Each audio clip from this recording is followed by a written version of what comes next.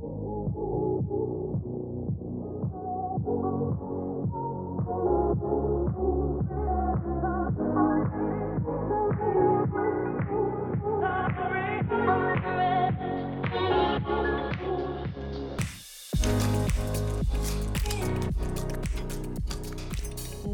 back to another edition of the Wits Up podcast. It is fantastic to see all of your friendly faces. Today I am speaking with Alicia Kaye, and I'm going to be honest, this may just be one of my favourite episodes ever. It was like catching up with an old mate. It was catching up with an old mate, but the conversation goes on so many directions that I never anticipated it going on. But I don't know, maybe the planets aligning, or the universe was speaking to us. I don't know. I feel like I needed to have that conversation at that particular time. But also, Alicia gives me the feedback as well that she felt like this conversation was quite cathartic for her as well. So it was perfect timing. The planets definitely aligned.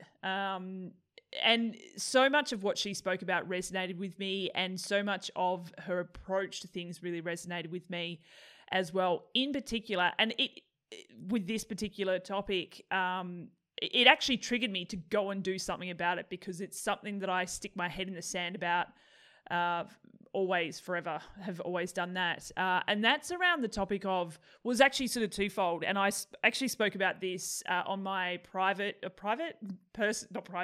personal social media platform that I've been doing it's called a financial adulting course. And I'm just trying to learn to be better with money, or understand my money story and all these other bits and pieces. And I posted about it the other day, and I'm making progress. And for me, it's huge, because I don't like money. I don't like talking about it. It feels icky. It's awkward. I hate it.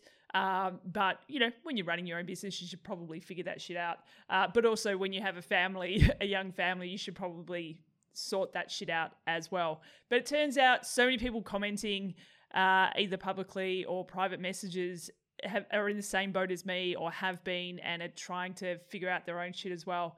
So anyway, there's that. But then back to this particular discussion, Alicia talked about the very sad and unfortunate passing of her mother just before COVID hit, so end of 2019.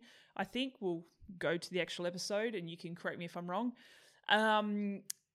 But she talks about just the importance of that stage in life when parents pass away, or even yourself, and making sure that you have certain things set in place so that when it comes to that time, and it happens to us all, obviously, and it feels a bit icky talking about it. It feels not icky, that's not even the right word. It just feels really awkward talking about it. It's not a nice subject, but having your estate in order, your will, your power of attorney, all those things organized before it comes time, your time is up. And we discussed that in quite a bit of depth, and it really triggered something for me. And it's, especially since having Frankie, but not just because I have a kid, but we really need to sort that part of our lives out as well. And I feel like for us, it's something that we definitely stick our head in the sand about, not just me, Brett as well, but definitely me, because it is awkward. But I'd hate, for something to happen to one of us and we wouldn't have these things set in place, and then what happens? And it's a really scary thought, and like I say, awkward. But so for those of you who are just tuning in now to a triathlon podcast, this is very, very left field, but I think it's important. And the more I sort of discuss it with the people, the more I find that I'm not alone in these feelings, and maybe Wits Up's an opportunity. We've got a platform to be able to discuss these things in a safe environment. So maybe I'll start doing that. But anyway, reached out to a financial planner, financial planner. I think that's what he's actually, here we go. Yes, he's a financial planner. He's a triathlete. I've known him for years. And just, I had a bit of a chat with him, and then Brett and I caught up with him the other night, and we went through all these kind of things. And you can't, it's almost a little bit of a psych appointment as well, because he's asking you some pretty not intimate but very personal questions, and it definitely feels awkward. But again, he didn't make me feel awkward. It's the subject matter that makes me feel a bit awkward. But I really understand the importance of getting that kind of stuff sorted. So anyway, I feel better for having the conversation, knowing that we're starting to put things in place for the future and figure a few things out. And so that was, I believe that was my Monday night. So top that.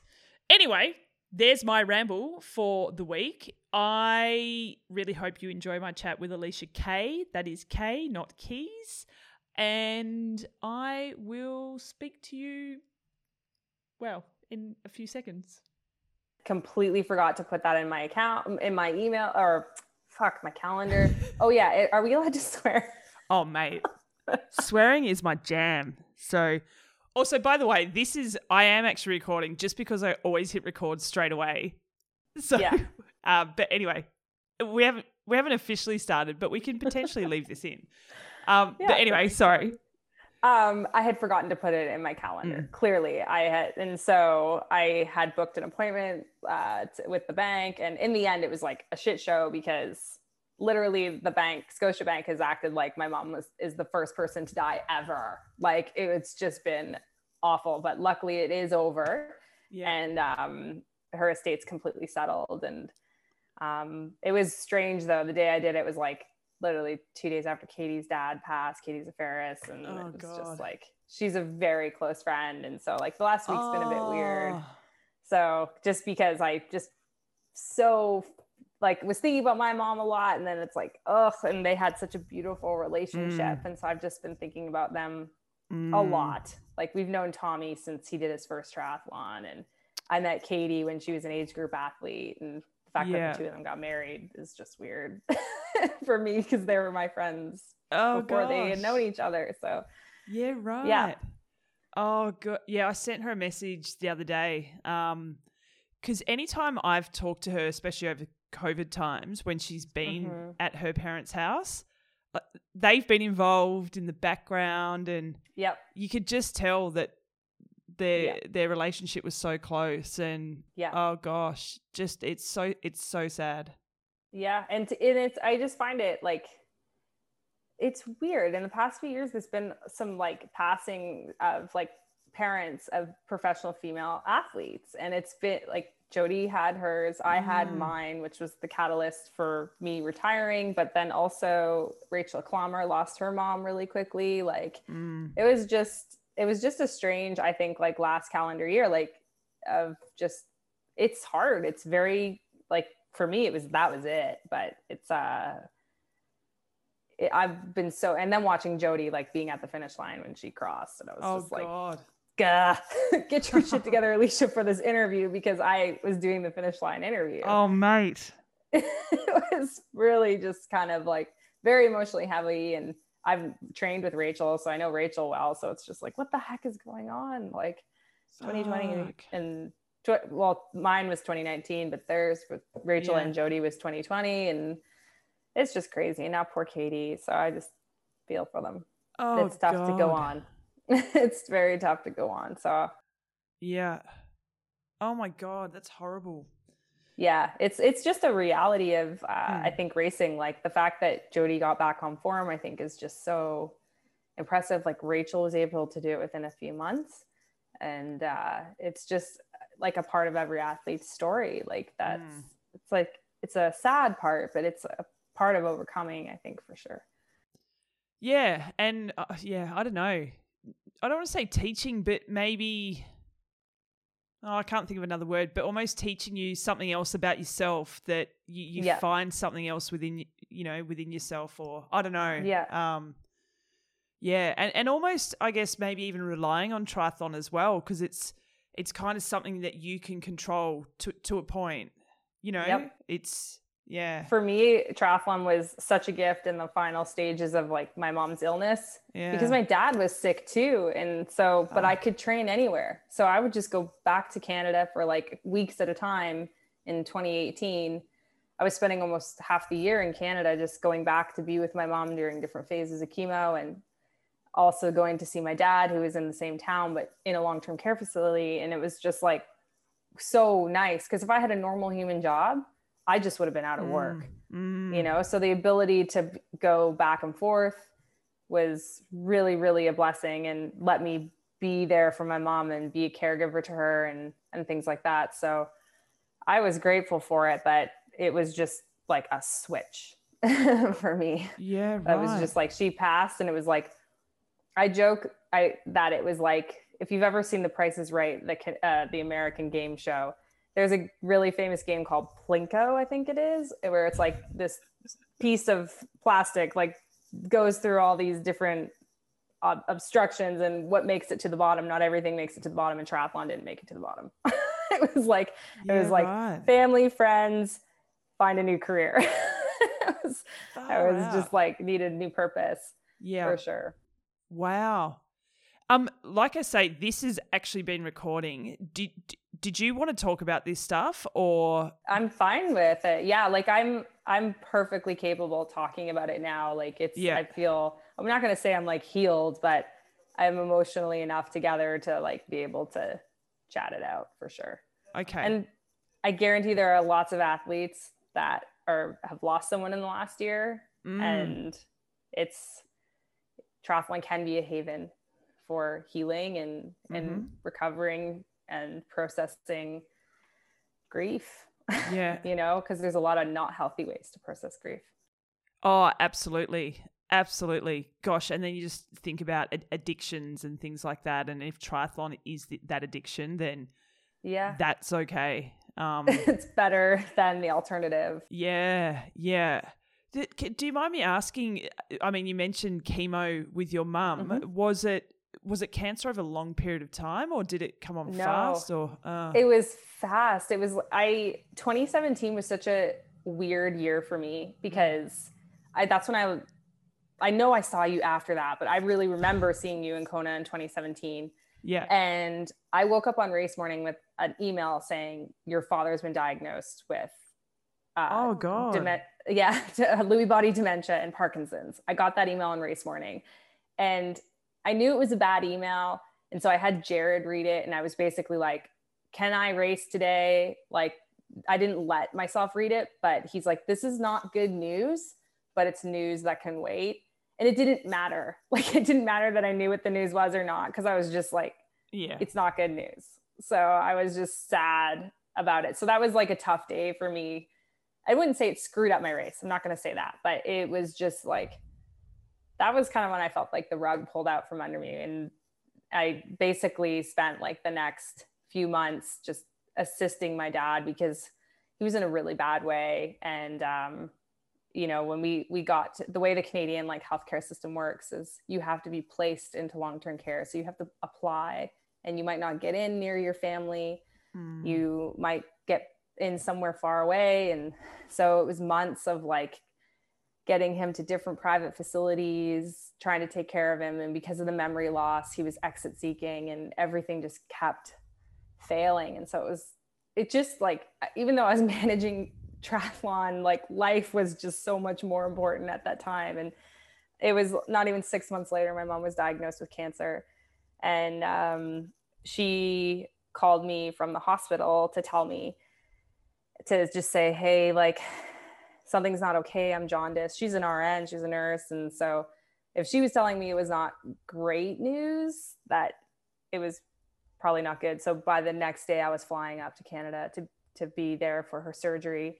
And they figured out, the tumor was inoperable. So she had a big old tumor on her gallbladder that was pinching her bile duct that turned her yellow. So there's absolutely no symptoms of gallbladder cancer. So she just worked and worked and worked, had no idea, and was so focused on helping us with our dad. Of course.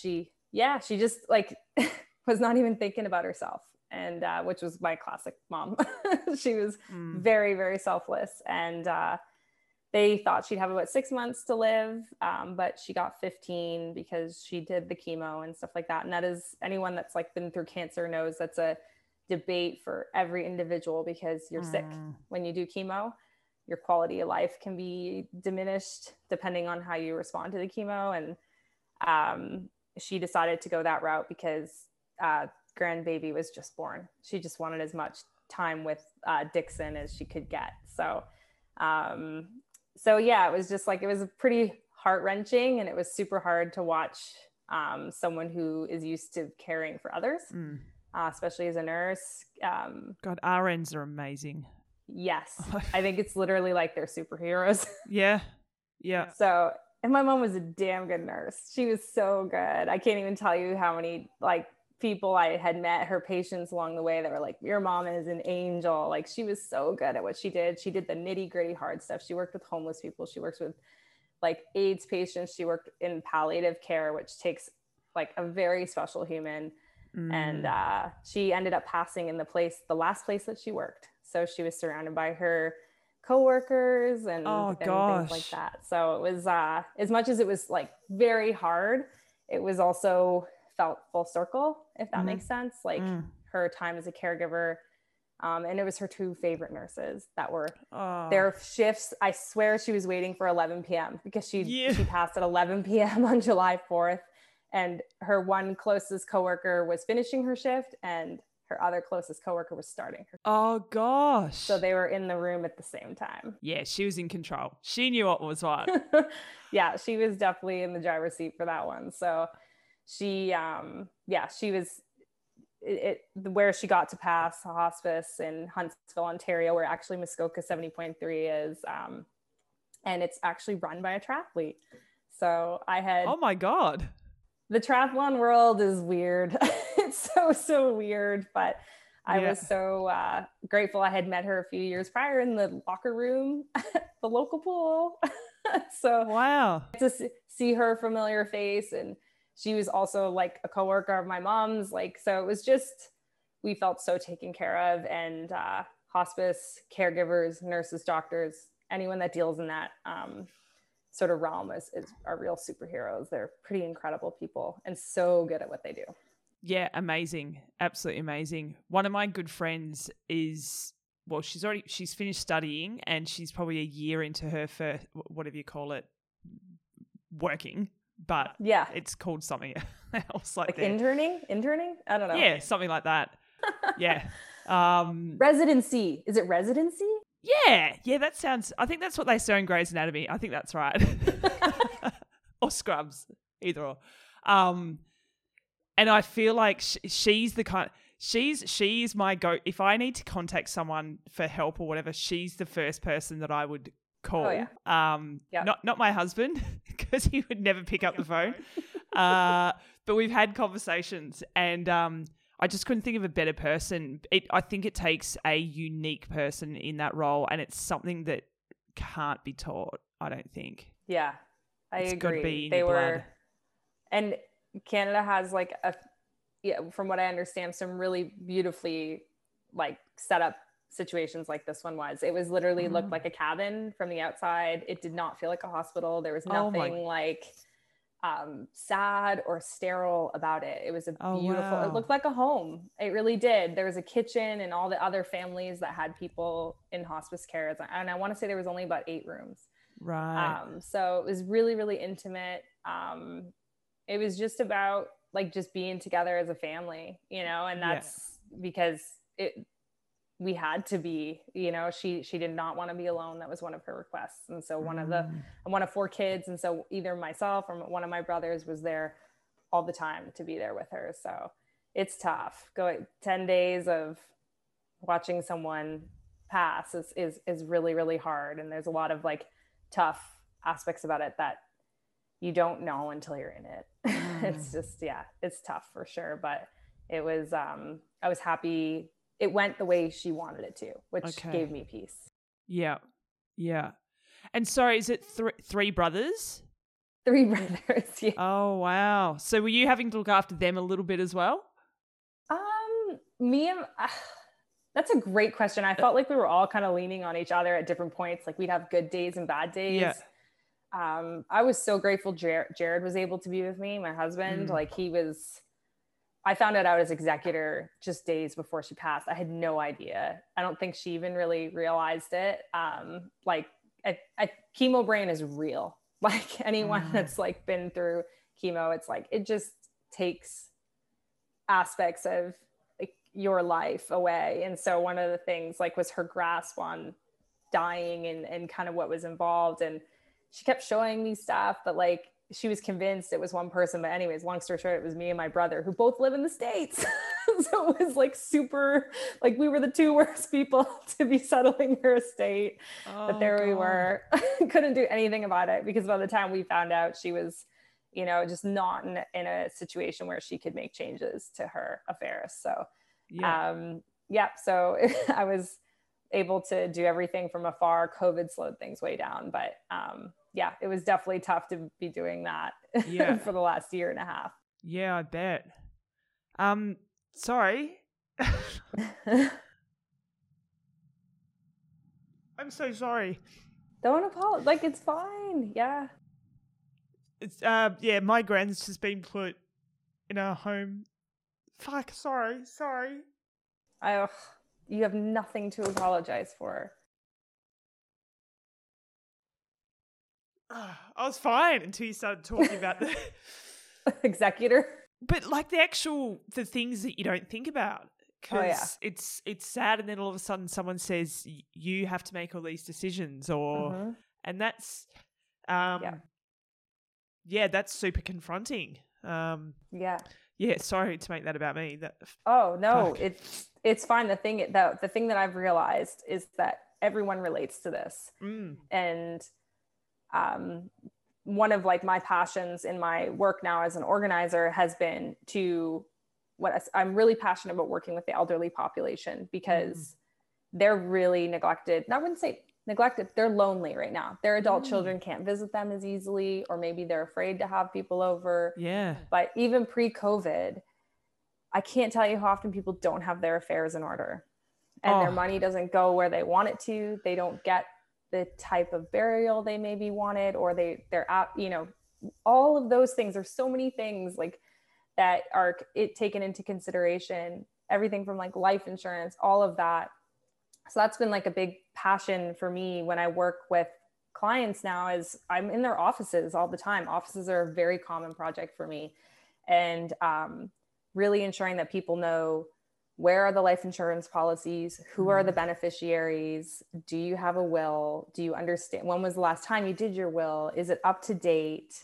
Do your executors know their executors? Do you have a durable power of attorney? Do you have a power of attorney for if you're deemed incapacitated? Does that person know you're a power of attorney? So it's like all of these different things that are really, really important, because unfortunately there are people that are not interested in being your power of attorney, and if they say no, which they can, then it's up to the courts, and it can be really tough. So it's kind of a like not super fun topic to talk about, but it's really, really important. And definitely, if I could have gone back and talked with my mom more about how she wanted things done, I would have. And finding money, figuring out where investments are, it was like I was seeing around in a dark room with a blindfold on. It was so difficult. So even though they're not comfortable conversations to have, we have to have these conversations, because otherwise the consequence can be pretty unideal. Yeah, absolutely. Oh gosh, growing up, adulting, awesome. Yeah, seriously. Even like being like I share power of attorney of my father, it's tough, like being responsible for decisions, and, memory loss is like a very real thing that people face. And it can be, actually, I think it was like just Jack Hanna, the wildlife expert, just his family came out and said he's got Alzheimer's, and it's just tough. Yeah. It's just a really like vicious thing. But unfortunately, at some point in that process, like you're going to lose the ability to make decisions for yourself. And that loss of independence for anyone is really tough. But if you can have those difficult conversations, then you can just go about living, but just be uncomfortable for that couple hours it takes to sit down with a lawyer or financial advisor, whoever it takes to get all that stuff together. And then just, you never have to talk about it again until you need to. But I just always advocate for that. It's like my little PSA. Got it. Noted. it's something that we've been discussing here and something that it's like our next step in the journey of becoming adults. Yes, for sure. It's like getting a will, joint bank account, all of those things. I don't think we finally do have a joint bank account. It took us like 7 years. Oh, that makes me feel so much better, because I always think, oh shit, are we like really bad at this marriage thing if we haven't done that yet? It took us forever to do it. And it was just like, I don't know why. I think it's one of those things that you're like, well, his money's my money and my money's his money anyways. Like it wasn't even a thing to us. So yeah.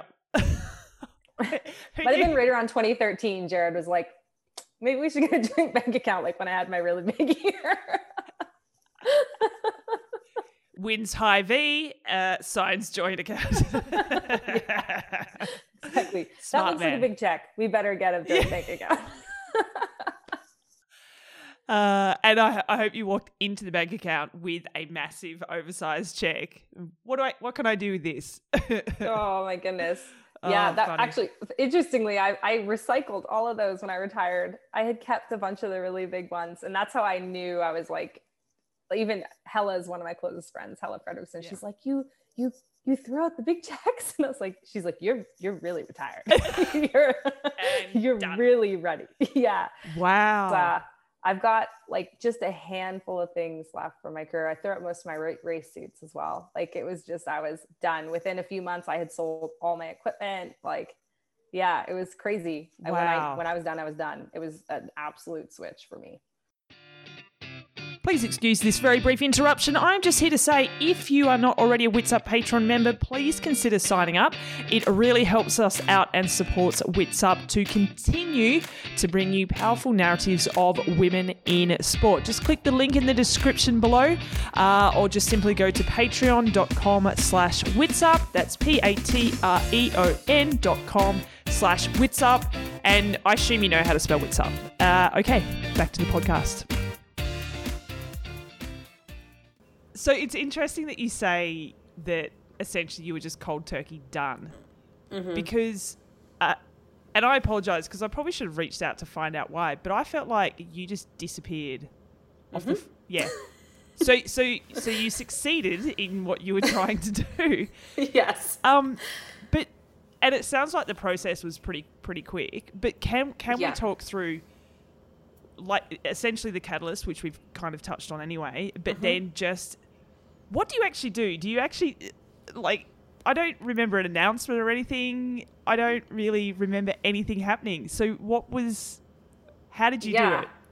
So I'll start with the catalyst. So my mom passed on July 4th of 2019, and I knew like within a few weeks that I was pretty sure I wanted to retire. Like I tried to get back into training. I think it was around like 6 weeks where I was like, training was just like, didn't feel good. And so Jared, after my mom passed. Yep. And I was just like, I come from a psychology background. So I was like, okay, it's just grief. Like when you process the emotional stuff, like it's going to start to feel better. And my mom had suggested organizing as a job to me at one point, and I just didn't think it was an actual career. And so then I started looking into organizing when I was looking at retiring. And so it was like triathlon was doing this, and like my interest in organizing was doing this. And so, and sorry to interrupt, but before, and obviously there was a period of time where your mum was really sick, but kind of prior to that, where was your headspace in regards to triathlon? Were you a bit, I don't know. I think in 2017 I felt like the last year where the money was still good. And I can't speak for all women, but I feel like sponsorship really went down in 2018. I felt like there was this like switch where it was like all of a sudden like $5,000 was a big contract.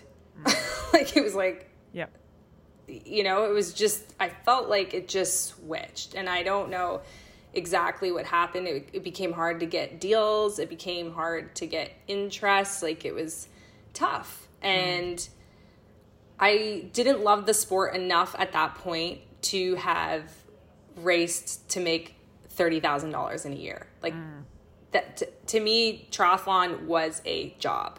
I loved it, but I had done it for long enough where it was not, I didn't do it for the passion anymore. I did it because I loved winning, and I made good money doing it.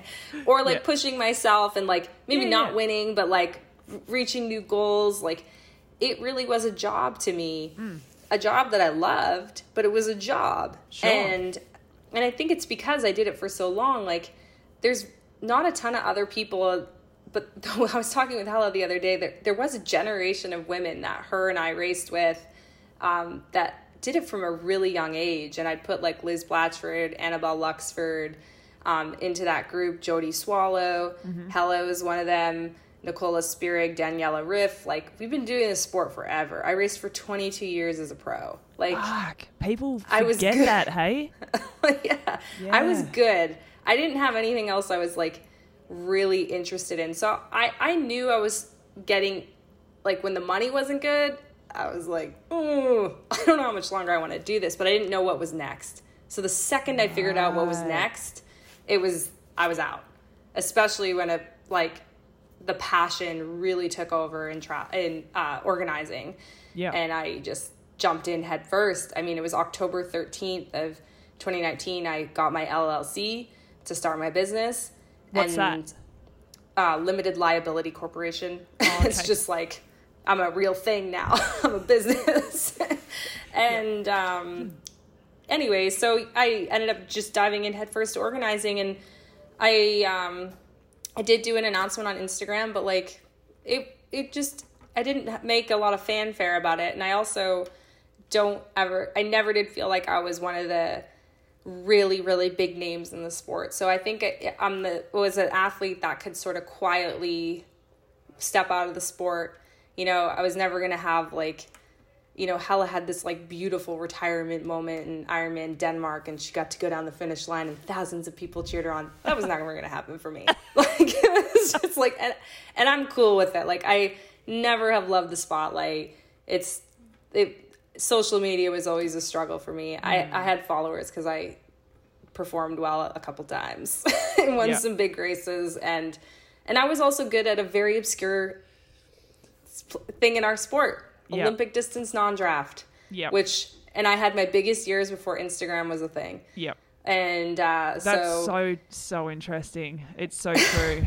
Like, and it's so I just didn't have that like same platform that other athletes that have retired in the last like few years have. And so I did. It was just sort of like stage left. I was out. Like it was, I exited, and I really did check out. Like I wasn't posting on Instagram. I started a new Instagram for my organizing business, and I barely exercise now. Like it's not even like I'm still participating. So it's so it was understandable that I just sort of went quietly into the night, into the normal human life. Wow. I'm very happy. And that's wonderful to hear, because I know a lot of elite professional athletes really struggle with retirement and when to retire and then what's after. And not knowing a world outside of triathlon. There's so many out there, and it seems like, you're reveling it. Like you're doing really well.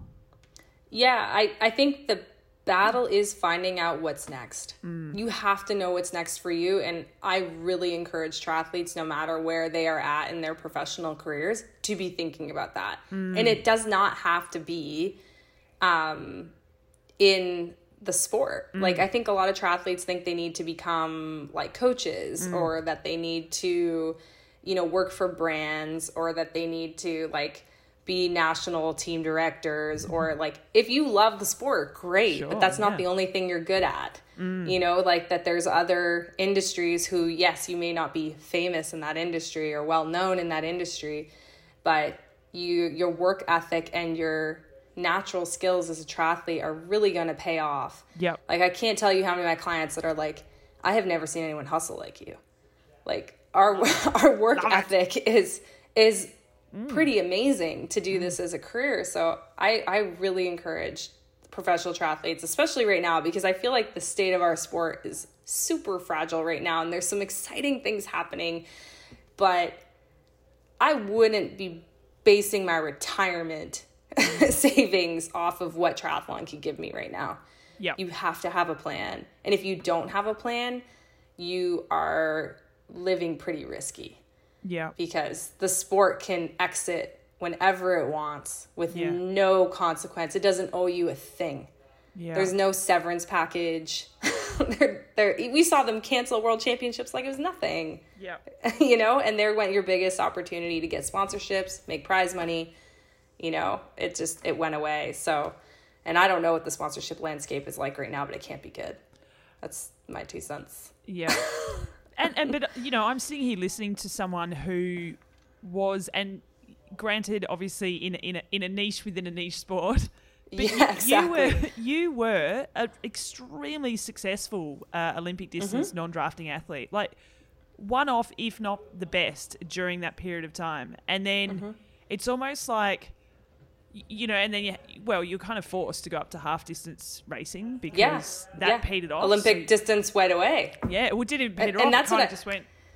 Yeah, again, and that's what I mean. Like when a sponsor decides or when a corporation decides that they're done, they're done. And there went like my career, my prize money that had been like over 6 figures for a couple years in prize money. Like that's prize money was insane. Yeah, we had it so good. Like I was talking with Hella and I think Haskins about a year ago. Like it was just, we didn't realize how good we had it. You know, it was just like something we had come to expect. And when that went away, and that's the thing is like sport can come and go. We have had people interested in the sport and then push in all this money and then depart from the sport. So it's like you can't count on any of it. Yeah. So it's, I think having a plan for what's next should always be on athletes' minds. Yeah, definitely. So organizing. Yes. Like even when we first started this, you're like, I just got back from work. And even that, I was like, oh yeah, you do that now. Like, you know, because I know you as the triathlete and it is so great. And I think I follow your account. Oh, I stalked it for a bit anyway. Yeah. And I was like, you seem to love it. Like you are into it. I legit love it. It's like a real thing. Like people think I'm absolutely nuts, but like like my love language is labeling 100%. Like I love labeling things and like just making people's lives easier is like my absolute most favorite thing in the world. And I think I have the best job. And I think and I love it more than I love triathlon, which is like kind of insane to say. And maybe it's because it's new and it's fresh and I'm in that honeymoon stage, but like I love making people's lives better. Like the after moment where a client's seeing their space for the first time and I've just made like a single mom's life easier because her pantry looks beautiful and now her kids can reach the snacks. It's like, yes, those are super small wins, but she will feel that win for days and weeks and years because of what I did for her. And that feels really, really good. And so I like serving people. I love helping people. I always knew customer service and making people feel important was a strength for me. And so this business really plays into that. And I love doing handy woman stuff. I hate that I even have to say handy woman. There used to be some like gender neutral word for that, handyman, handy woman. But I get to build closets. I get to like build shelving systems. Like it combines a lot of the things that I love to do. And then I think my final strength is my counseling background. So helping people let go of things. I don't work with, everyone's like, oh, you must work with hoarders. It's like, no, that's like in the DSM, it's a diagnosable psychiatric condition. Like that's outside of my scope of practice. But I do help people that have a lot of stuff, and Americans are consumers. Like we have a lot of stuff.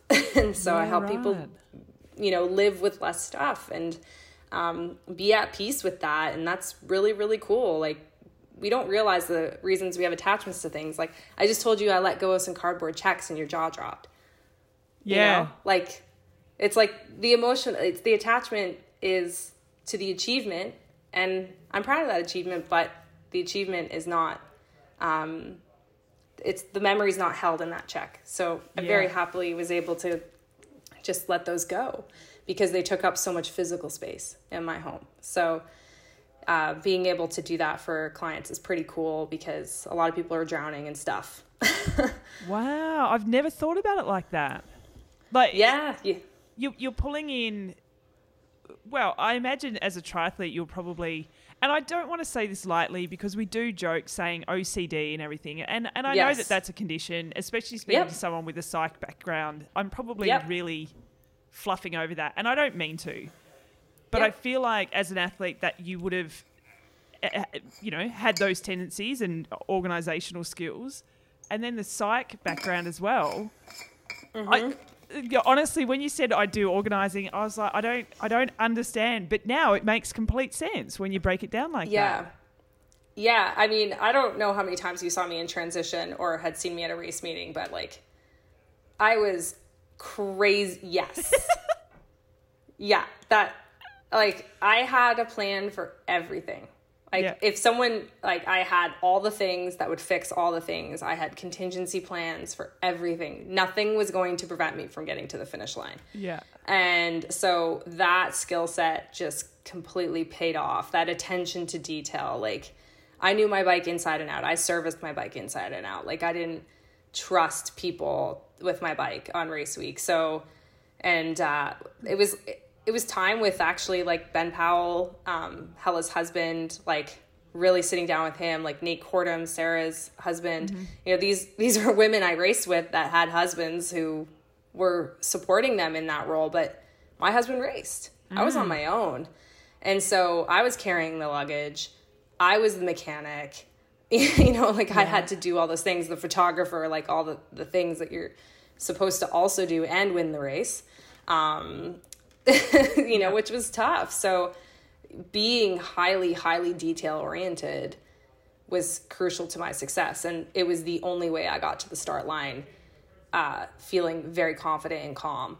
And, I don't know how, like, Sarah True, like, I adore her, but like her vibe on race morning, she's so loosey goosey. It's like, someone have a pump. And I'm like, are you kidding me? I have like a floor pump, and then I have like a hand pump, and then I've got like 4 or 5 CO2s, like in case those fail. Like, and it was St. George, I remember, and it was like right after I found out about my mom. It was one of my last really big races. Yeah. And Sarah and I, she's like, wow, we are so different on race morning. I'm like, we sure are. We sure are. She rolls with being super relaxed, whereas like I was highly, highly detail oriented, very structured on race morning. I even had a things to do list for the things I did in order when I showed up to transition to ensure nothing was forgotten. Like, I've never been diagnosed with OCD, but if I didn't like follow that list in that exact order, it did not feel right. And not that I couldn't adapt, but I didn't like that being interrupted. So even things like torque wrenches, I had to have like torque keys, because if I tighten something like 1 Newton meter too tight, I was like, it could result in the carbon fracturing. Like those are all things, all those details were dialed in on my equipment. Wow. I don't think it was exhausting. Yeah. So you're like, organizing houses is easy compared to swim bike run. Yeah. No one's career is on the line that day. No one's mortgage payments are on the line that day. Like, it was just being able to do that in such a high stress situation and being the one who performs. Like, it's organizing is right on my alley. But do you think if you had a partner who wasn't racing and who could come in and help, that you would let go and let them? That's a great question. I had a very small circle of people that I trusted, like on my equipment and like with my body, like a race week, whether it was like massage therapist. So I was not afraid to delegate, like if I could, but there was only a certain amount of delegation that I could feel comfortable with, if that made sense, because I did feel like ultimately it was my race, and I didn't want to blame anyone for my lack of success that day. So, if I like something happened to my bike and I was like, oh, that's that mechanic did that. He didn't tighten those bolts on my bike. Well, that's my own fault, because I put my race in an exhausted mechanic's hand the race week of Kona. You're an idiot. Like that's how I saw it, was just, yeah, I just wanted to feel completely in control of my result. And by being in control was knowing my bike inside and out, servicing my bike inside and out. And that's really the only part of our sport that's like very, there's a lot of shit that can go wrong with a bike. A little bit. Once I was like running, it was like, it's not like you're going to get a flat shoe, you know, or like something. Yeah. You could drop your nutrition, but you just stop and get it, you know? So, but it was even more so in Olympic distance, because the opportunity for things to go wrong and you to recover from them was like the same, but you couldn't recover from those errors as well. So the shorter the distance, the more OCD I got. Yeah, I bet. So did you ever end up having any mechanical issues that No, of course you didn't. No. Oh God, I rate that. I love that so much, because too many times I hear of, and unfortunately particularly women who don't spend time getting to know their bike and the mechanics of the bike. Yeah, I mean, that's your own fault. Like, I don't mean that as like in our as an athlete, regardless of whether you're male or female, and I don't know whether our male athletes are so inclined to learn more about your bike, but as women, I really encourage women to empower themselves and get to know their bikes. You are perfectly capable of servicing your bike just as well as any guy. There's not like some special, like, you have a penis, so you can do this. Like, you're going to be just fine. Like, and start on YouTube, watch videos. Like, there's so much out there on the internet where you can learn and watch these things and practice it in your off season. That's what I did. Like, and I'll give my husband like tons of props. Like, when I got better at the bike stuff than him, he was like, you know what? I can see how much calmness like this brings you to travel with your bike and know your bike so well. You're not freaking out about getting your bike into a mechanic. You're not running around to bike shops. I carried everything I could possibly need. I traveled with Di2 wires. I traveled with brake cables. I traveled with, I had a full mechanic setup. The only thing I didn't bring was like a bottom bracket tool. I had extra chains. I had extra pedals. I traveled with 2 sets of wheels. Like, I did it all.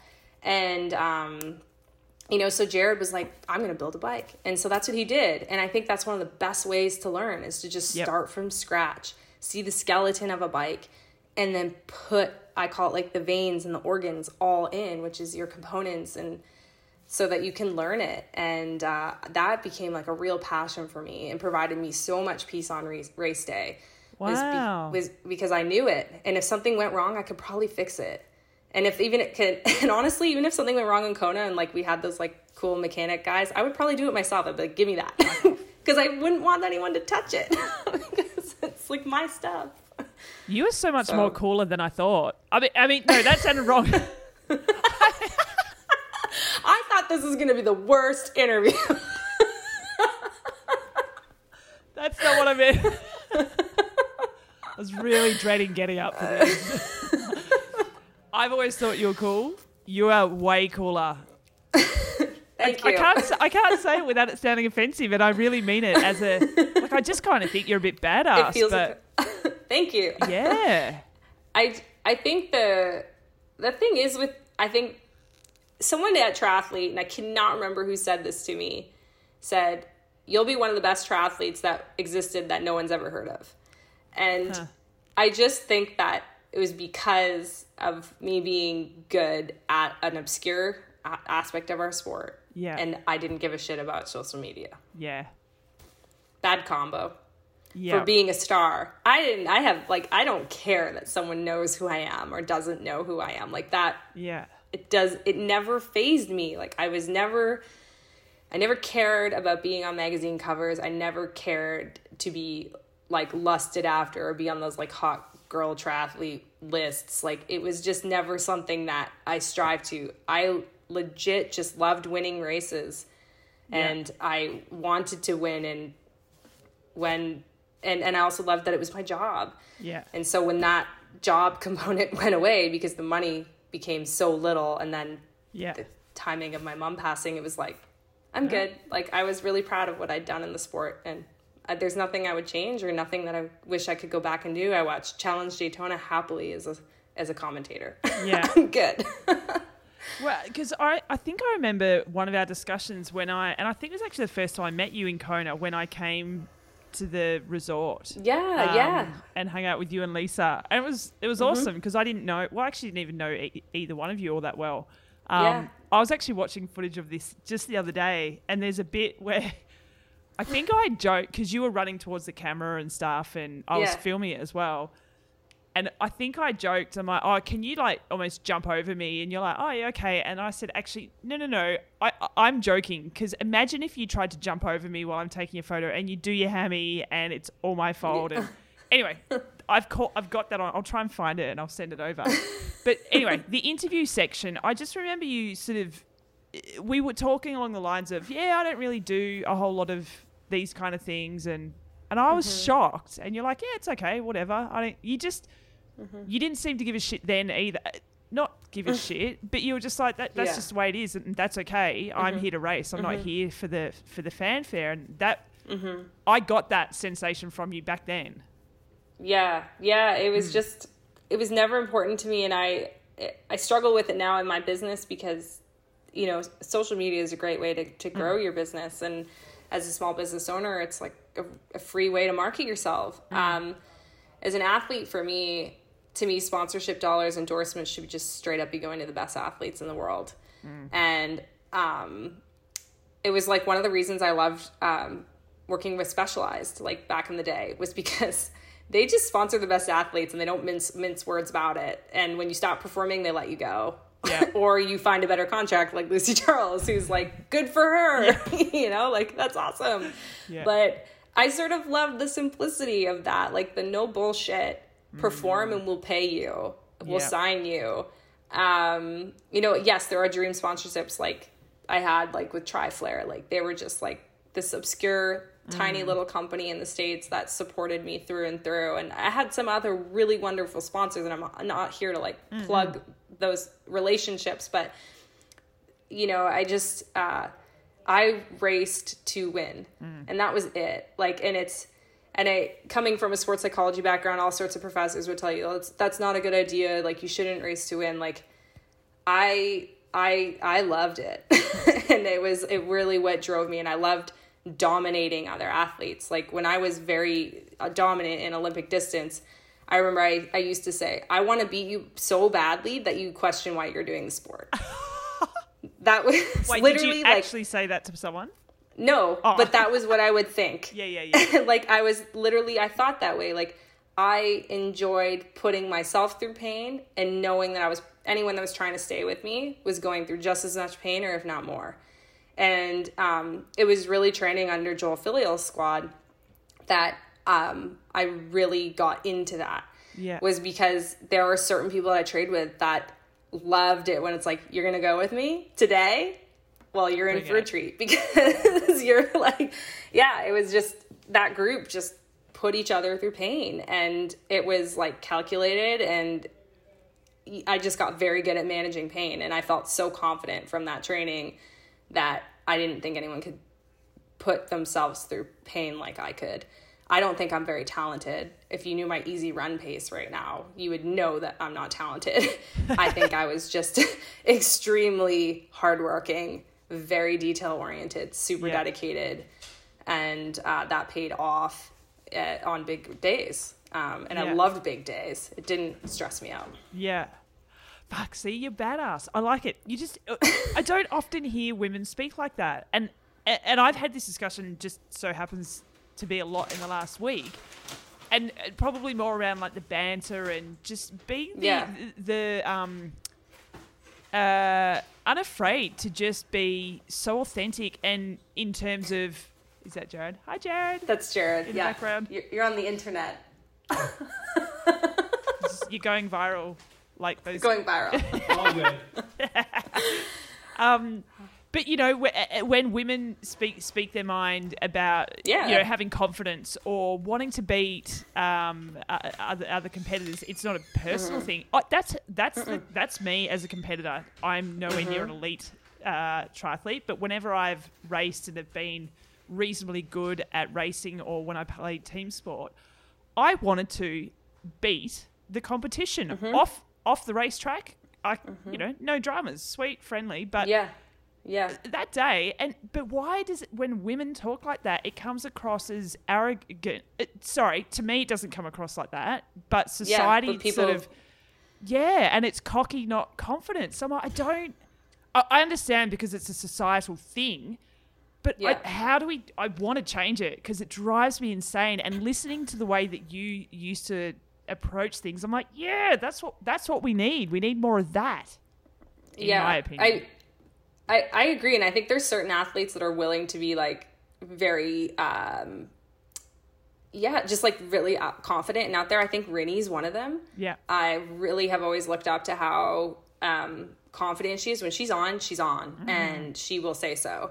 But I think the athlete that really helped me feel confident in to speak that way and just to be just frank about how I approached competition was Hella. She's Danish. They do not mince words. Like, they're so straightforward. And I trained with her day in and day out for like 4 years straight. We did every session together. And we became really, really good friends. But the thing that, like, when the gun went, we were not friends. At all. Awesome. Like, we were fierce competitors. And I wasn't doing anything to help her on race day. And she was not doing anything to help me. And she saw me race once, like, in pretty peak form in 2013. And she was like, you know, you can still be kind, sweet Alicia and also not say go Hella on the race course when you go by me. You know, like, you don't have to, like, care about others when you race. Yeah. You can be supremely selfish. Like, and she didn't say it in all these words, but this is like what I absorbed, which was that it is okay to be completely self-absorbed. Yeah. And I struggled with that. I am not a selfish person. I am a giver. And I will hand over my last gel, you know, to someone else. And she's like, you can't do that. Like, you're training too hard and there's too much good money out there. And our opportunity to do this is like, you've got to maximize it. And like, I was literally like, I would ride up on someone and be like, great job. like just dumb things like that. And it's like, why am I doing that? And so when I just fully embraced this persona, this new persona of Alicia that was like unapologetically here to destroy you, I just... Game changer. That was it. It was just like, like, I don't want to just win by a little. Like, I want you to question how you got here. So good. like that was, and I remember I said this to Joel at a like coach athlete meeting, and Paula was hearing, and Paula, I remember, sat there and she was like, I'm afraid to race you. And she was like, and Joel's like, you need to like take some of Alicia's mindset and like put it in your brain, because that sort of like relentless, like hungry, like attitude is like, you know, athletes like Paula at the time, and this is in 2013, like right after 2012, it was like she could have used some of it. Totally. Yeah. Wow. Yeah. It actually always reminds me of Mary Beth Ellis. Like, she's aggressive on the race course, but this tiny, like, even her voice is like meek and mild, like, you know, she's this tiny little person off it, and but don't fuck with her on race day. And I feel like you can be as tough, as confident, as driven as you want on the race course. It doesn't mean that you're actually, like, you're not going out there and kicking someone on the bike as you go past. Like, you're not actually doing anything to them. You're just doing your thing. Like, with the swagger that you want to do it with. Like, that's like exactly it. And I still, like, in Ironman, I found that really hard to sustain, and it was something that I had to, like, that sort of intensity I had to back way off. Sure. I became more of like old Alicia. Like, I needed that like pat on the bum from a girl that went by me, and I wanted to give her that back, you know, like that shared energy, because gosh, in like a mile I could be throwing up on the side of the road. Like, you never knew what was going to happen in an Ironman. And so I found that I had to tap back into like a different persona for Ironman, because it's such a vulnerable style of competing. Like, I never was able to get that like crazy, wildly confident. Like, But when I watch someone like Daniela or like those women that, when they're having an amazing day, like I see that in them now. Like, you can't mess with me today. Like, I'm going to crush you. Like Jan, when he's on, he has that, like, that swagger about him. Yeah. And, like I just never got to really have that in Ironman, but I also don't think that was my jam. Like that wasn't my distance. So, I was going to say, and correct me if I'm wrong, but I feel like I'm going to be right, that the passion wasn't really there for the longer stuff. No, to me it was pacing, not racing. Yeah. Like it was and I didn't like, I wouldn't say I didn't like it, because I did. I enjoyed the challenge of it. I enjoyed get the stage that Kona provided. Like that was so cool. Like if that could have existed for Olympic distance, that would have been a fantasy for me.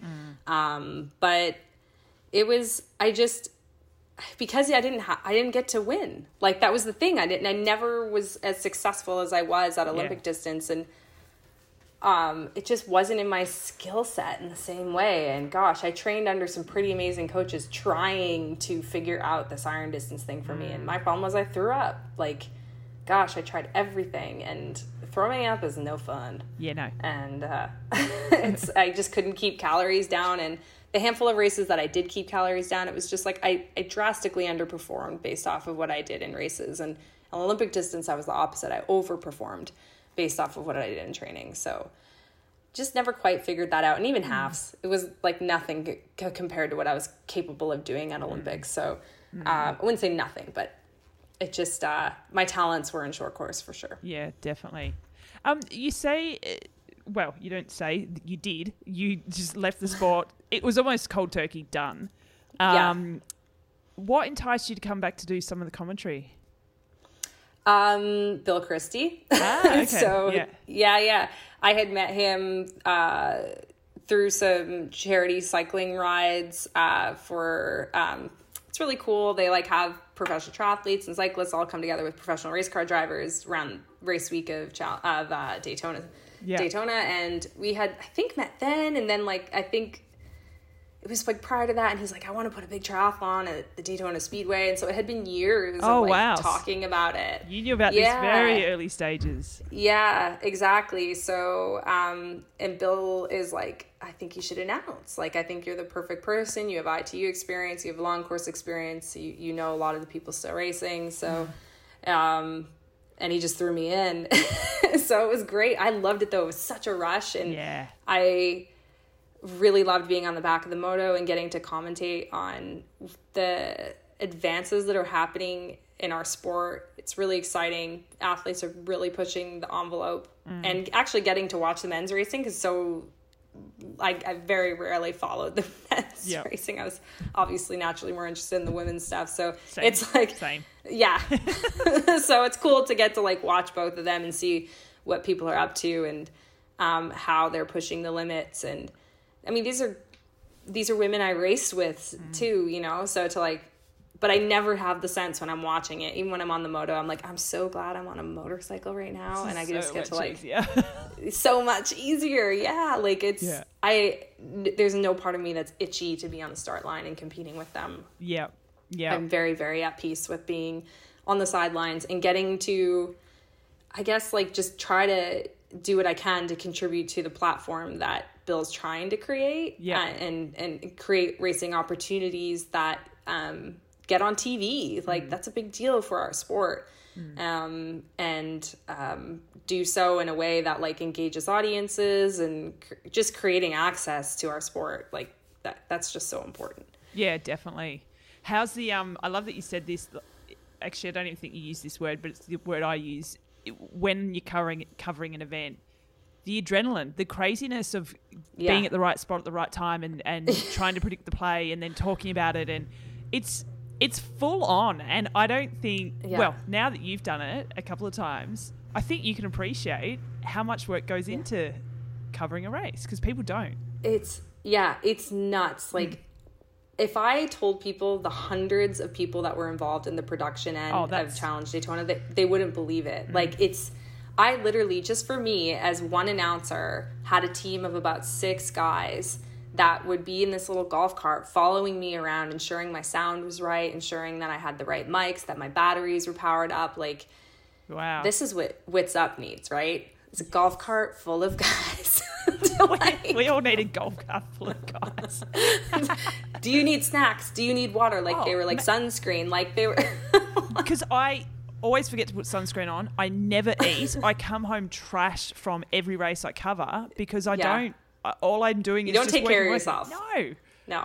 I purposely dehydrate myself so I don't have to go pee on race day. Like, it's just like, it's just ridiculous. But like the investment that Bill is making into the production end is like absolutely insane. Like, to have NASCAR Productions putting on a triathlon, like, and people don't realize the weeks of meetings that we're doing leading into it, studying, to have like Rick Allen learn about triathlon in such a short period of time. And like, I mean, our first meeting, it was triathlon. Oh, like, God. It was amazing. Like, how quickly he learned about the sport. Like, I mean, now him and Belinda are like best friends. Like, it's really cool to see like these two sports. And I do think like at some point we're going to see this like weird little crossover between race car driving and triathlon. It's cool. Yeah. It's so cool to see in a tight venue, and it's different racing. We're not seeing the athletes we expect to win. Yeah. Because you're never out of sight and out of mind. And there are very particular certain athletes that like to race that way. And you do not get that on any speedway. Interesting. Out of sight, out of mind. And athletes who like to race that way. Do you mean like cheat? Is that what you're saying? Is that what you're insinuating? Maybe if there's a motorcycle up there for them to sit on. Yeah. But it's easy to... I'm not going to say it's easy to win that way because you had to do something amazing enough to get to the end of the field and to have a gap. Yeah. But I do... we see world records get broken this way, right? Where someone's like way off the front and somehow they're like pulling away from a field and like... it's just sort of... I think that's the one aspect of our sport that I'm just kind of like... ugh, but the effort that's put into giving these athletes a fair race and the 20-meter draft rule and like our motos are, we have so much space on the track to just sit so high up. Like, we're never in the athlete's way. We're never giving them a draft. Like, and it's full on racing the entire time. Like these athletes are not getting a break. You're never ever safe because someone who's hungry still sees you. Oh yeah. You're that's never true. safe. Yeah. And like, and even if they can't see you far away, they can look at the Jumbotron. Like, there's so much information you're getting, and athletes, like, that's why I think the ITU style athletes are really just like thriving in this environment. Yeah. And athletes who just love to race. Like, I think Lucy Charles is one of those athletes that I think of who loves a race. Like, yeah, I honestly think she's incredibly confident, and I love that. Yeah. I love that she's unapologetically confident. Yeah. She's like, yeah, I love to race. Who the hell was that on my feet? In the I know. Haven't done that before. Like, that was so good. Yeah. Yeah, like, so I just sort of, I love it. I just think that style of racing is really, really fun, and you don't get that in Ironman. Can you imagine an Ironman, like, on a course like that? Oh my God. The athletes may, like, lose their minds, but sure does make for exciting racing. Exactly. Yeah. And that will add another element to doing 180k bikes. The mental side of it. Can they actually withstand just that alone? Yeah. Yep. No, and I mean, there's lots of different race courses, like racetracks out there. They're not always flat and oval. There's hilly ones. Yeah. There's ones with chicanes. There's, so Bill's working on this a lot, and it won't always be the Daytona Speedway. Yeah, sure. We're going to have other tracks for sure. So Miami was the first little taste of that, but I think we're going to see more. Awesome. Well, my very first duathlon was actually on a racetrack, now that I think about it. And I actually turned up a week early, got the dates wrong, which my best friend... That's amazing. Yeah.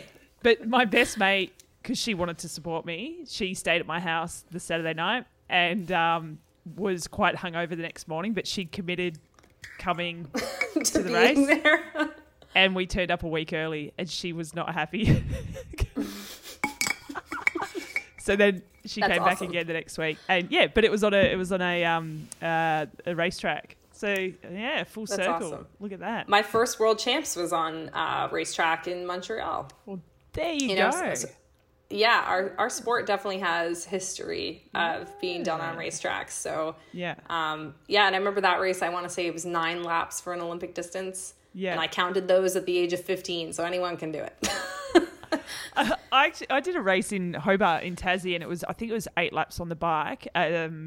And I ended up, because I was so nervous about my watch not working and not counting, that I got little electrical tape and I put 8 things on my bar, and each time you ripped off. Yeah. So that's what they did at those worlds. We got 9 little stickers to rip off our bikes. So, but that, go ahead. No, I was just going to say, but then I was like, did I rip one off the last time? And then anyway. Oh, so confusing. Yeah, like, thank goodness they have the trackers for them on the speedway now. Like, it makes a huge difference, because when I did Challenge Daytona the years prior, like, it was a constant. It was like, I said 15, but was that 15 or is this 15? Yeah. Like, it was just like, oh God, it was so stressful. And I just remember Jody in the middle of Challenge Miami. She's like, 1 more lap, right? And so then I'm like radioing and like, 1 more lap, right? And like Jared's giving the stats down, like, yes, 1 more lap. And I'm yelling this to Jody, like, while I'm watching her have like the race of, I'm not going to say her career, but a breakthrough performance after the loss of her dad. Totally. And I'm like, get this right, Alicia. And then so I'm like screaming to the timer, like, 1 more lap. It's just, So I luckily did not screw that up, because I was really feeling that for her.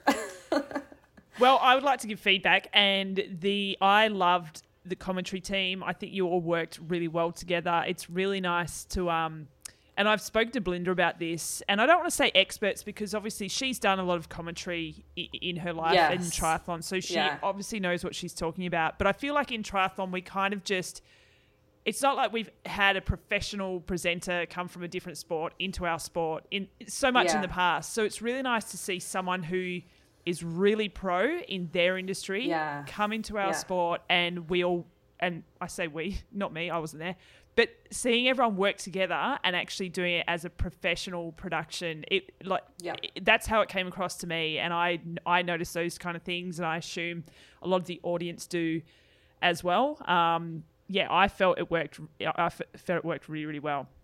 Yourself included. And thank you. And I'm so self-critical, and I rewatched my entire live broadcast and made notes on things that I can do better for next time.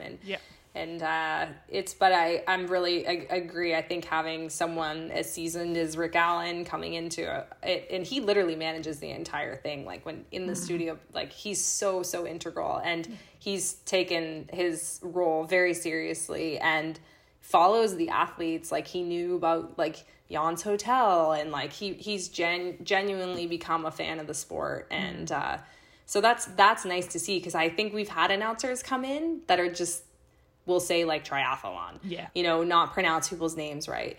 Like, literally Rick is so detail oriented and has become a student of the sport. And it's like, we're so fortunate to have that, because fans of maybe him or NASCAR may watch just because he's involved with the production. So it's great. Like, honestly, I'm really, really grateful to be a part of that, and hopefully helping contribute to the platform that athletes can have to stand on, because it looks great for sponsorships, and there's a lot of opportunities to just increase your value. Yeah. And actually get your name out there and your brands out there and things like that. So it's good. It's great for the athletes. Yeah. Do you think this commentary role, hopefully it continues in some capacity? Yeah. Do you think that's the only way you'll have your foot in the door in triathlon, or do you think that at some point there'll be another opportunity or something else? I love the commentary, and I really, really do. So for me, that's like the only role that I could envision myself in. I'm a great facilitator. I'm a terrible coach. I am the person you want supporting your session. But I was never going to be a coach. I did like the USAT coaching certification, and I did it, and I was like, it's just going to go to waste. I'm not going to do anything to renew it. I have zero interest in coaching athletes. I can't picture any other role. I loved the commentary because it's about uplifting others and it's about supporting others. And I love doing that. It's like what I do in my work. Yeah. Like I'd probably be a good athlete support person like what Belinda does, but seeing how stressed she is in like race week and the requests that athletes give, I realize now is a very chill athlete compared to some of the requests that she gets and the things that people like expect her to be able to do. It's like, it's just ridiculous, you know? So, it's commentary or nothing, to be honest.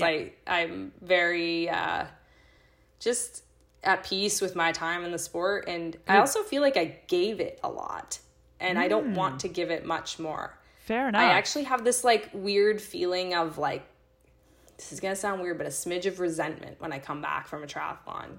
Like this, I cared so much about, like, I almost am mad at myself for how much I cared for like a few days. I know that sounds weird. Mate, it does not.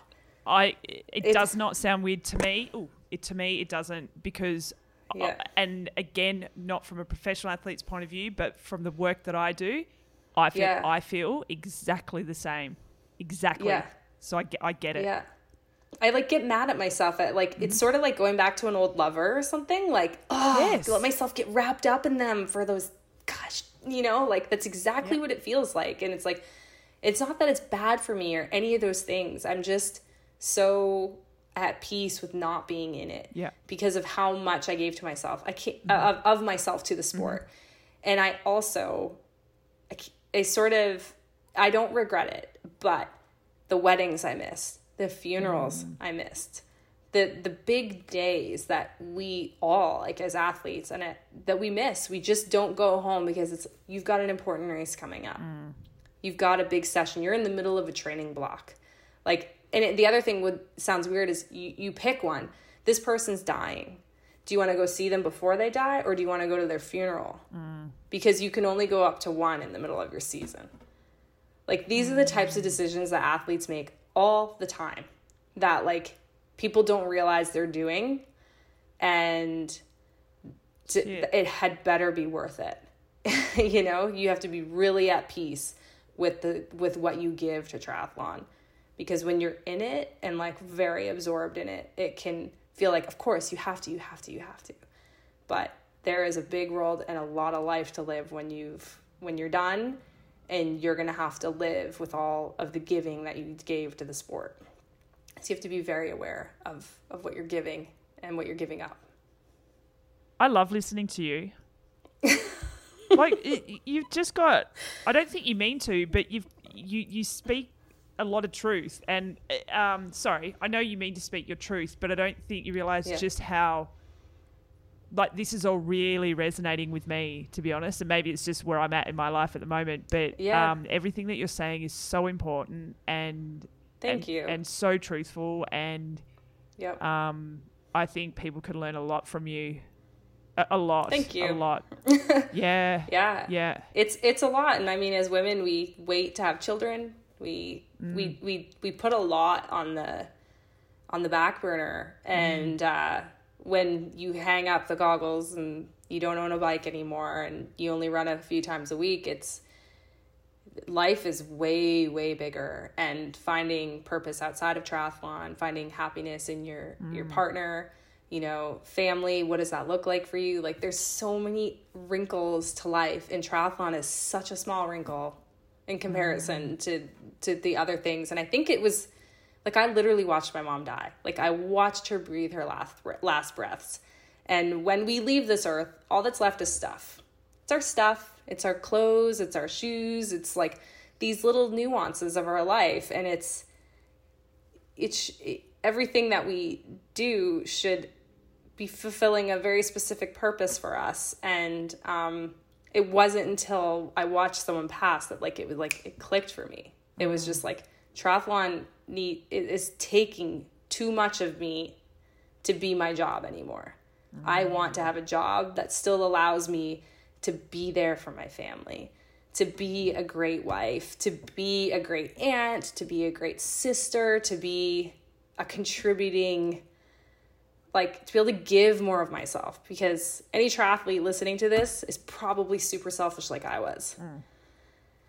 Like the world revolved around me, you know? So it was, I put so many things, on the back burner, and I was not willing to do that anymore. And it was never out of resentment for the sport. I loved my time in the sport. It was wonderful.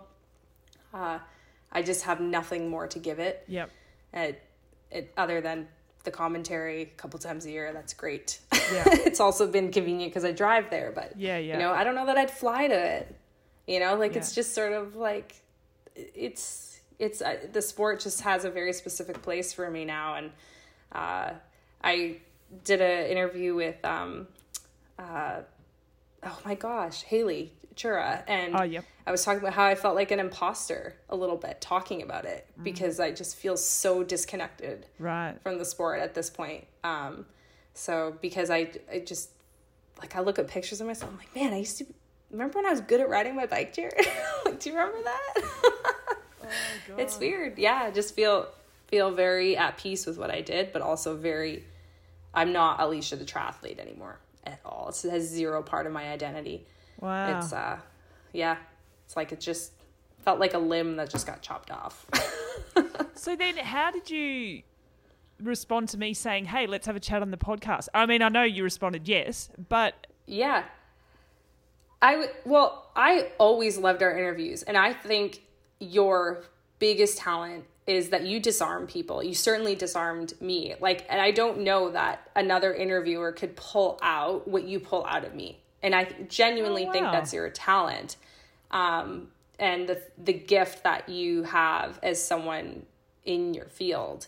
And I remember noticing that from one of my first interviews with you. And it was just kind of like, wow, she's very good at like making me say the thing that like I didn't think I would say out loud. Really? Right? Like, yeah. So like that's a real talent. So I enjoy talking to someone who makes me go to the parts of myself that I maybe wouldn't say out loud.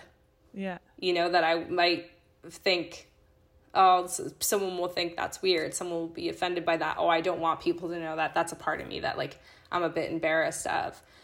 But I think you have a real talent of giving me, and I think other athletes that have been interviewed by you, peace with just saying what's on their heart, you know? So I felt like this was like my one little like opportunity to do that, because you won't come knocking in 2 years when you're like, Alicia Keys?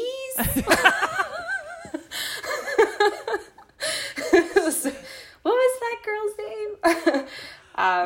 So yeah, like I love it. I love chatting with you, and I knew we'd be talking about so much more than triathlon, because you know, we're gonna have a lot of retirement of athletes in the next few years, and a lot of athletes that all race together and getting into their late 30s and early 40s, and I hope that other athletes find peace in their normal human life like I have, because it's the key to happiness for sure, is finding that next chapter.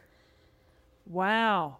Well, thank you. That's possibly one of the best compliments you could give me. But it's not just a compliment. For me, it's allowing me to have more confidence in what I shouldn't act surprised, because I feel like I do that, and I enjoy doing that. It's actually probably my most favorite part of my job, and not just my job. This is what I do every day. It's what I probably missed most during lockdown and stuff. It's just seeing people and meeting people and finding out about them, and having a laugh. And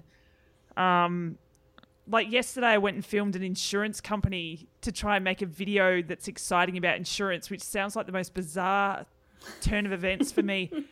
But the feedback I got from that was, everyone felt really comfortable and relaxed around you, and it didn't feel like and I was like, okay, that is me. That is what I do and what I enjoy. So I really appreciate that.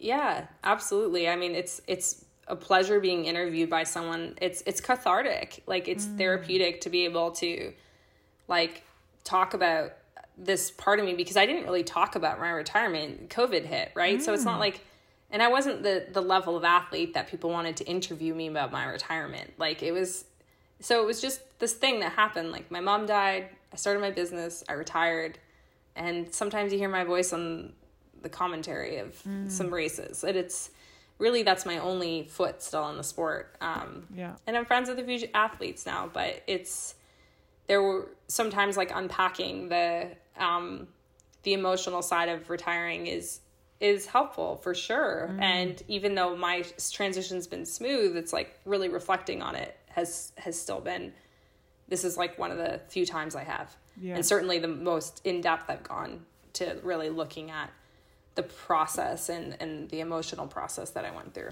in my retirement. Yeah. Oh gosh. Well, I mean every word in terms of you speaking your truth. I'm really impressed that you've gotten to a point in your life where you've recognized those important things. And again, and we both need to reiterate this, it's not that triathlon wasn't important. It's not that you regret anything that you did, but you've recognized that shift. There's something changed, and that's okay. And I feel like people fight against that a lot, me included. So it's really important to discuss these things so other people can hopefully recognize, you know, changes in their life as well and take those leaps. And yeah, I don't know. Let purpose kept coming up. That's what keeps coming up in my head now is, your purpose.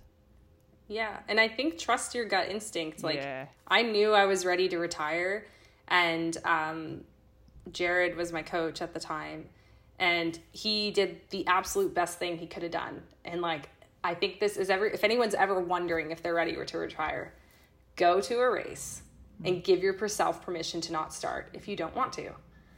And that is your answer. Wow. That's it. Bottom line. But you have to give yourself permission to not start if you don't want to. And that's what I did. I went to Augusta in September of 2019, drove all the way up there, did all my OCD shit that I do the day before a race. Everything was laid out. Bike was in transition. Everything was perfect. And I barely slept the night before because I just was like riddled with anxiety, and woke up on race morning, and I started doing the like awful race prep stuff where like you knew you didn't sleep well, you feel sick, you're trying to choke down your dry oatmeal that you made with coffee maker water, and it's like, I don't have to do this. And it was just this like light bulb moment. Yeah, I don't have to race today. And I looked at Jared, I was like, I don't think I want to race. And he's like, okay, well, let's go down. You could go get your bike, and then maybe you'll be around the other girls, and then you'll want to. And I got down there, and I was literally like, get me the fuck out of here. Like, I couldn't get my bike fast enough to get out. Like, I was just looking at the lines of the porta potty, like the aggro athletes that are like, give me my bike bump, and like fighting over stuff in transition. And I was like, I don't want to be here. I don't want to be here. Like, and I went straight to an official, and I don't even know who he was, but like, it was like he knew exactly what I needed. He helped me get my bike. I was like, here's my chip. I'm out. That was it. Wow. Walked to my bike, and we went for breakfast and drove back to Florida that same day. You didn't even watch the race? Nothing? No. Left. Wow. It's like a mic drop. That is done.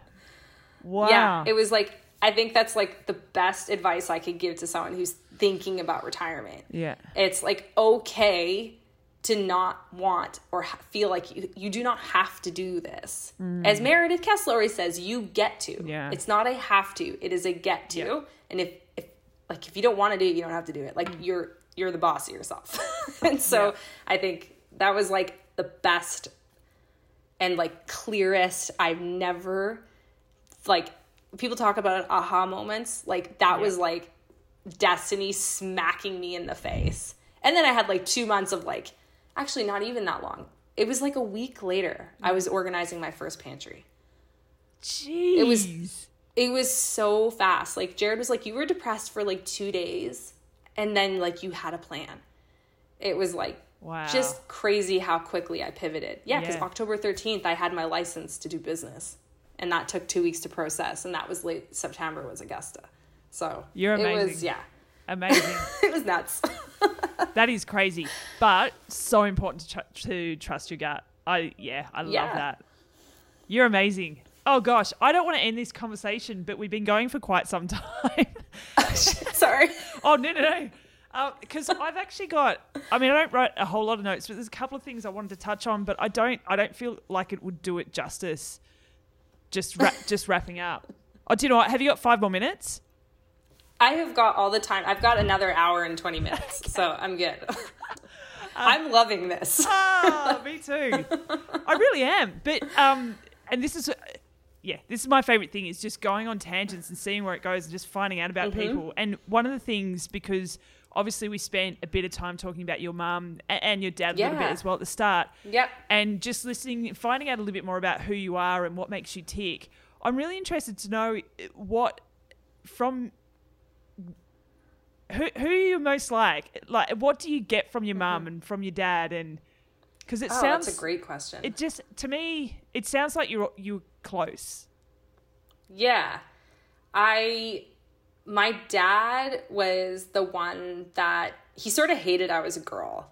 Like, I had 3 brothers. My dad too. Yeah. And so he just never treated me like a girl, and like the way you stereotypically would treat a girl. Like, and anytime I did anything girly, he like made me feel really embarrassed for it. Like, it was like, wow. Oh, is that makeup? That looks stupid. Like, that was my dad. He had like a bit of a sharp tongue. Like, our connection was sport. And so actually in his dementia, that was like one of the hard things when I retired. It was like that part of our connection was really severed. And so I just go with it now. Like, a lot of times I'm still an athlete with him, because it's like kind of hard for him to wrap his head around that I'm not an athlete. And, so depending on the day, I'm still an athlete. Sometimes I'm Alicia the organizer. Sometimes I'm Alicia still racing. So I just want him to feel good. Yeah. But anyways, like, I get that totally from him. Like, the athlete side, he drove me to like early morning practices. He drove me to like track sessions at like 5:30 p.m. in Toronto rush hour traffic. Like, he was my taxi. Yeah. He brought me everywhere. My mom was the one that made me very detail oriented, very respectful to like coaches. She's the one that made me coachable, like, because I was so like parentable. Like, I was like a dream kid. Right. Like, I loved rules.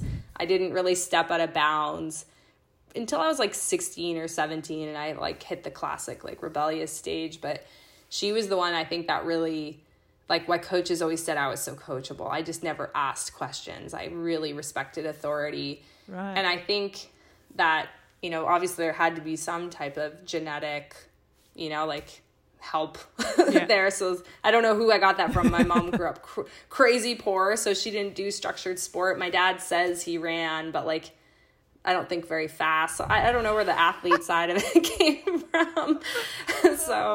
But I think it was like their personalities that like just really helped me. I think my dad's willingness to sacrifice a lot to take me drive everywhere, and my mom teaching me a whole lot of discipline. Like, for example, when I wanted to swim and like we were running out of money, I remember she said, okay, if you're going to swim, this is how much each swim practice costs. Yeah. If you sleep in, if you like, if you skip something, like, you paying me that back. Wow. Like, it was high accountability from a very young age. Wow. And so it was sometimes intense, like, for sure. But, I know it was done with love. And also just lack of experience with sport. Like, she didn't know what to do with me. But I think the discipline, the structure, I get all from my mom, and my dad was the one that opened a lot of doors. Yeah. That a lot of kids don't get. Like, not all parents will drive hours a day to take their kids to workouts. Yeah. So. And from the sounds of things, growing up poor as well, you don't necessarily have that luxury of just being able to rock up to any training session, and I imagine if you're coming from a poorer background, work, like, all that time needs to be spent working to earn a living, right? So you don't have the time to be dropping off and doing all that. And exactly. I was like, I would never say like we were personally like poor, because I've seen poor, like, I know, like, even my mom, they were poor poor. Like they were hungry. They didn't always have like outfits and things like that. But, you know, for us, it was like having 4 kids and you know, very working class. And so that was like one of the things that I struggled with. And if any parents are listening, you know, one of the things that I think is important when raising a kid that's really talented in sport is I became acutely aware of the financial investment that was being made in me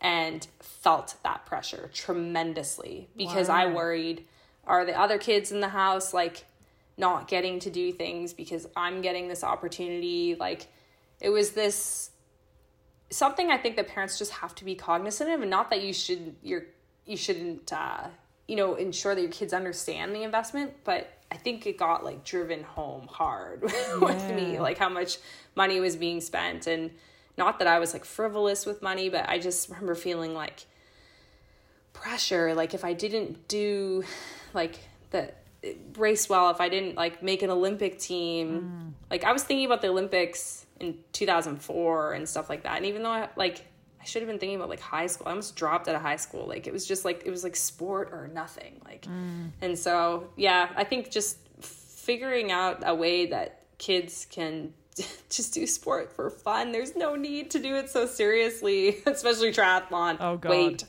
you have all the time in the world. Yeah. Oh goodness. And where do you sit in the lineup of your brothers? 3. I'm the third. I have a little brother, but 2 older brothers. Right. And what's that dynamic like? What are they like in comparison to you? So I was the only one that took sport like to the next level. My oldest brother, Colin, he was definitely like more of that team sport athlete. Like he was an amazing hockey player, amazing soccer player, amazing rugby player. But he did do triathlons for a little bit when he was younger.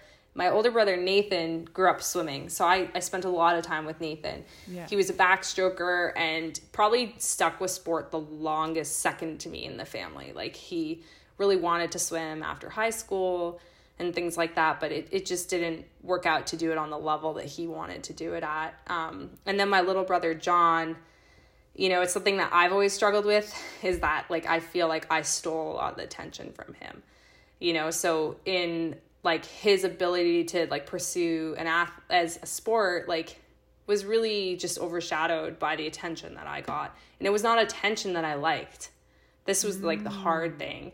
I just felt like he got kind of cast to the side because I was excelling at a very young age and getting a lot of attention. Like I got signed by Adidas when I was 15, you know, just like, yeah, like stuff like that was happening that like, it was hard for him to like want to continue to do sport when I was doing what I was doing because he just didn't get the attention from coaches that he deserved or even the attention in our house that he deserved. So he ended up, he got into like paintball and like kind of some like obscure sports that was like had nothing to do with what I did. Yeah. But to give you an idea of the amount of attention I got in my house, I never once slept at my childhood home that I lived in for 17 years without my parents there. Wow. So like never ever slept in the house I grew up in alone, ever. But like my brothers could have parties and stuff and I was so jealous because they were always with me. Yeah. So we'd be off at a race and stuff like that and they'd like, man, I just wish that like I could do that. Yeah. Little did we know we wanted to be in each other's roles. But yeah, so I always like, it's something I've always struggled with. I have great relationships with my brothers now, but it definitely like made for a strained family environment, for sure, with all the attention that I got. Did you recognize that at the time or did it take you a while to recognize it? I recognized it, but I also felt like I deserved it because I felt like I was going through hell. Right. Like I was training like from the time like grade 6 hit, so you're what, like 11? And I was waking up at like 4:15 doing a workout, you know, like doing swim practice, then like going to either like a track practice after school and then doing a second swim. Like I was training over 30 hours a week. I had all the pressure of racing. I had like all of that. So like to me, like it was like I knew I got all the attention, but like it wasn't like I got cool new stuff. It was like got stuff for triathlon. Yeah. Like it was very specific to my sport. So like I felt like there were times that like I got the attention, but it was warranted. But then other times I was like, oh my God, I just want to be a kid. Like I want to go to a movie. I want to like go hang out with my friends. Like, why did I have to quit soccer? Like just all these sort of like things that, you know, coaches I think are so good at making parents feel like their kid's the next, you know, big thing. And they really can brainwash parents. Yeah. And I think just my parents just bought it hook, line, and sinker. Wow. And, you know, when I didn't make the Olympics, felt like a tremendous disappointment. But thank God my husband did. Like, it was literally, like, the best thing that ever happened to my relationship with my parents was Jared making the Olympics. Really? Best thing. Because it was like he satisfied the goal. You know? God. Like, it was like... Yeah. He checked the box. Yeah. You know, and it's like, I'm not at all like making my like childhood out to be like they were bad parents. No. Not remotely. My parents like did the best they could. And I think which is what any parent we can ask of a parent. It was just, I'm sharing this because it's, my mom's not here anymore to yell at me.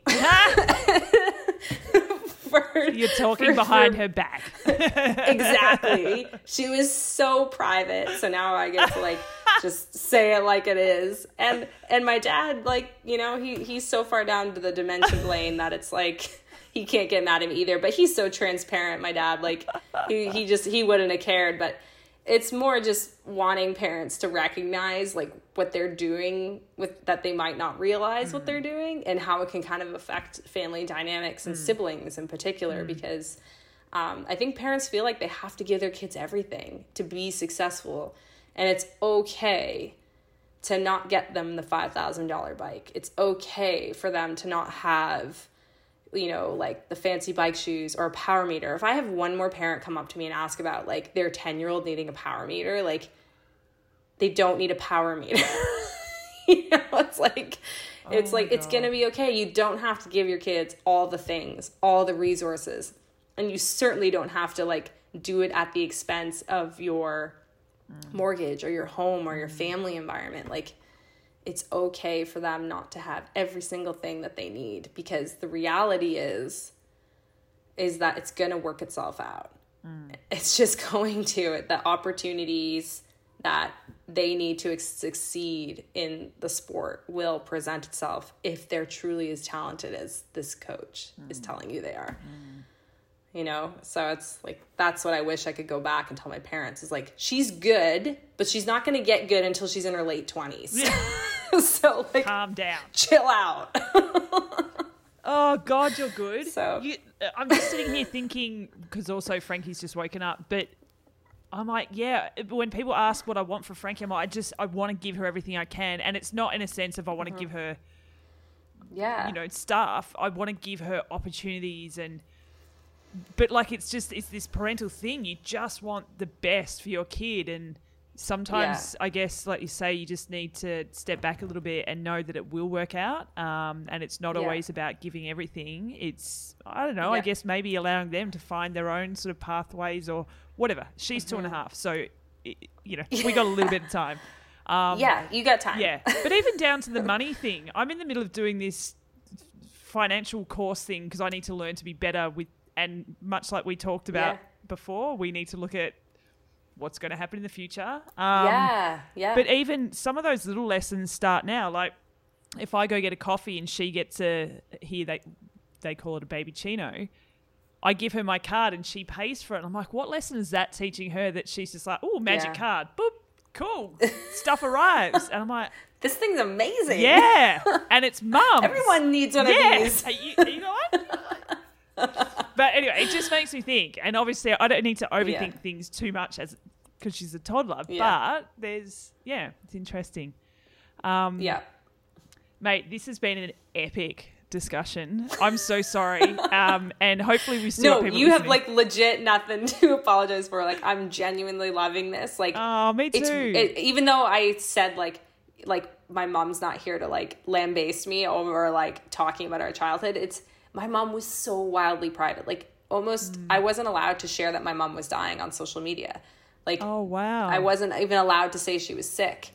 You know, even when she passed, it was like, people were like, wait, what? Your mom was sick? Like, she was so intensely private that I've never been able to talk about my childhood, or never been able to talk about like how I honestly feel like our upbringing was pretty imbalanced, that I felt like my little brother didn't get the attention he deserved. Like, those were things that this is the first time I've ever even talked about them, because I was always so worried that she would hear it and feel so violated. Right. But now she's not here to hear it, and it could be a truth. And I always said to her, like, it could be a truth that another parent might hear, and it could be the thing that they need to hear. They might be like, whoa, I've got a little Alicia, like someone just like her, who's super driven, very talented, coaches that are telling me she's going to be A, B, and C, and she's 12. Yeah.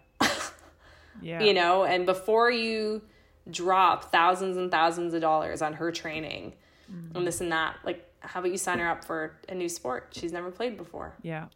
Yeah. You know, or like a different experience. Like, there are so few sports that require intense commitment at the age of 12, 13, 14, you know, where your kid's sleeping 6 hours a night. Like, there are a lot of different ways for your child to find success, and even in sport. But there's a lot of ways for your child to find success outside of sport too. Yeah. And just recognizing that it doesn't have to be the be all and end all. And it's just, I think my parents unfortunately just had that like single mindset, and I think they got it because they got so invested financially too. Yeah. You know, it's like, it's hard when money is tight to not see your kid is an investment. Yeah. At some point. Yeah. So, yeah. And I think that's human. It doesn't mean they're bad parents. I just think and it doesn't mean we made mistakes. It just means that someone else could, if we were to do it again, we might do it a little differently. Yeah. And if we can, in sharing that experience, another parent does it differently, that's wonderful. So look at you, just giving back again. Like, that's, but that's how we started this thing. And we were talking about, like, this is what I enjoy doing and giving. Yep. And so... Yeah, thank you. 100%. Thank you. So I've thoroughly enjoyed this chat and could sit here for another hour, but her decibels are going up in the background, so everyone's going to start hearing screaming. So I should probably call it a day. Yeah. And I have to take her to the zoo today because I'm taking the day off. Amazing. Yeah. Good for you. I'm going to go and do that. That's awesome. That's fantastic. I can't tell you how much I enjoyed this chat. Thank you so much. And I hope, well, you've said it, that you enjoyed it as well. But I hope it has been cathartic and it helps you a 100%. Bit. And, yeah. Yep. It totally, totally did. It's really the most in-depth conversation I've had about my retirement. And, you know, I think it's really, really challenging time for a lot of athletes. And I think we can both think of athletes that are struggling to let go. Yep. Of the sport right now, and they're still racing this kind of like half in, half out, and that's a terrible existence to live in. Yeah. And you know, I hope that it, you know, maybe one person listens to this and goes, you know, I am pretty interested in X. Like, it's not triathlon, but it could be my next thing. It could be this next thing that makes me feel super fulfilled. And I know it sounds ridiculous, but there is life beyond triathlon, and the triathlon world is like so small. Wait, what? In comparison to small in comparison to the rest of the universe. So it's but it's hard when you're in it. Totally. It's like a very incestuous little sport, to be honest. Like, if I'm being totally transparent, like we all marry each other. Like, really. I married a triathlete. And so did I. Like, name a professional triathlete that's not also married to a professional triathlete. Yeah. It's hard. Yeah. It's a very, very tight-knit sport, so I think it can feel very hard to exit it. Yeah. And then that's hard on marriages. Shit, that's a conversation for another day. God, I do feel like we need to have a whole other podcast. There's so many other things. I want to unpack with you, but... crying child. Yes. Hungry, focus crying on that. Child. Yes. Thank you so much. I really appreciate your time. And I keep looking at the shelves behind you thinking, are they pretty well organised? Yeah, they're pretty well organised. Pretty well. Yeah. Yep, Mum's Teacups. Oh, that's so nice. Cookbook from Hella. Excellent. Map of our town. Homemade kombucha. Brilliant. Yes. And I've got a coffee and... I like your setup. Yeah. That's and a awesome. camera. Yeah, but you don't see what's... Here would drive you insane. Well, actually, no, it would probably make you very happy because you would come in and go, Yeah. ooh, I'd go like this. Let me in there. Oh, amazing. Well, thank you so much. And I don't know, in some capacity, I hope to chat to you again really soon. Yeah. I really enjoyed it. Yeah. All right. Hey, we don't have to record it. Yes. Let's just catch up. Connect. Absolutely. Sounds great. All right, mate. Thank you. Thanks for tuning in. Please make sure you hit subscribe on whatever podcast platform you are using. Leave us a comment. It gives us some feedback, but also helps with our podcast ranking. But above all else, keep yourselves knee deep in awesomeness, and we'll speak to you in the next episode.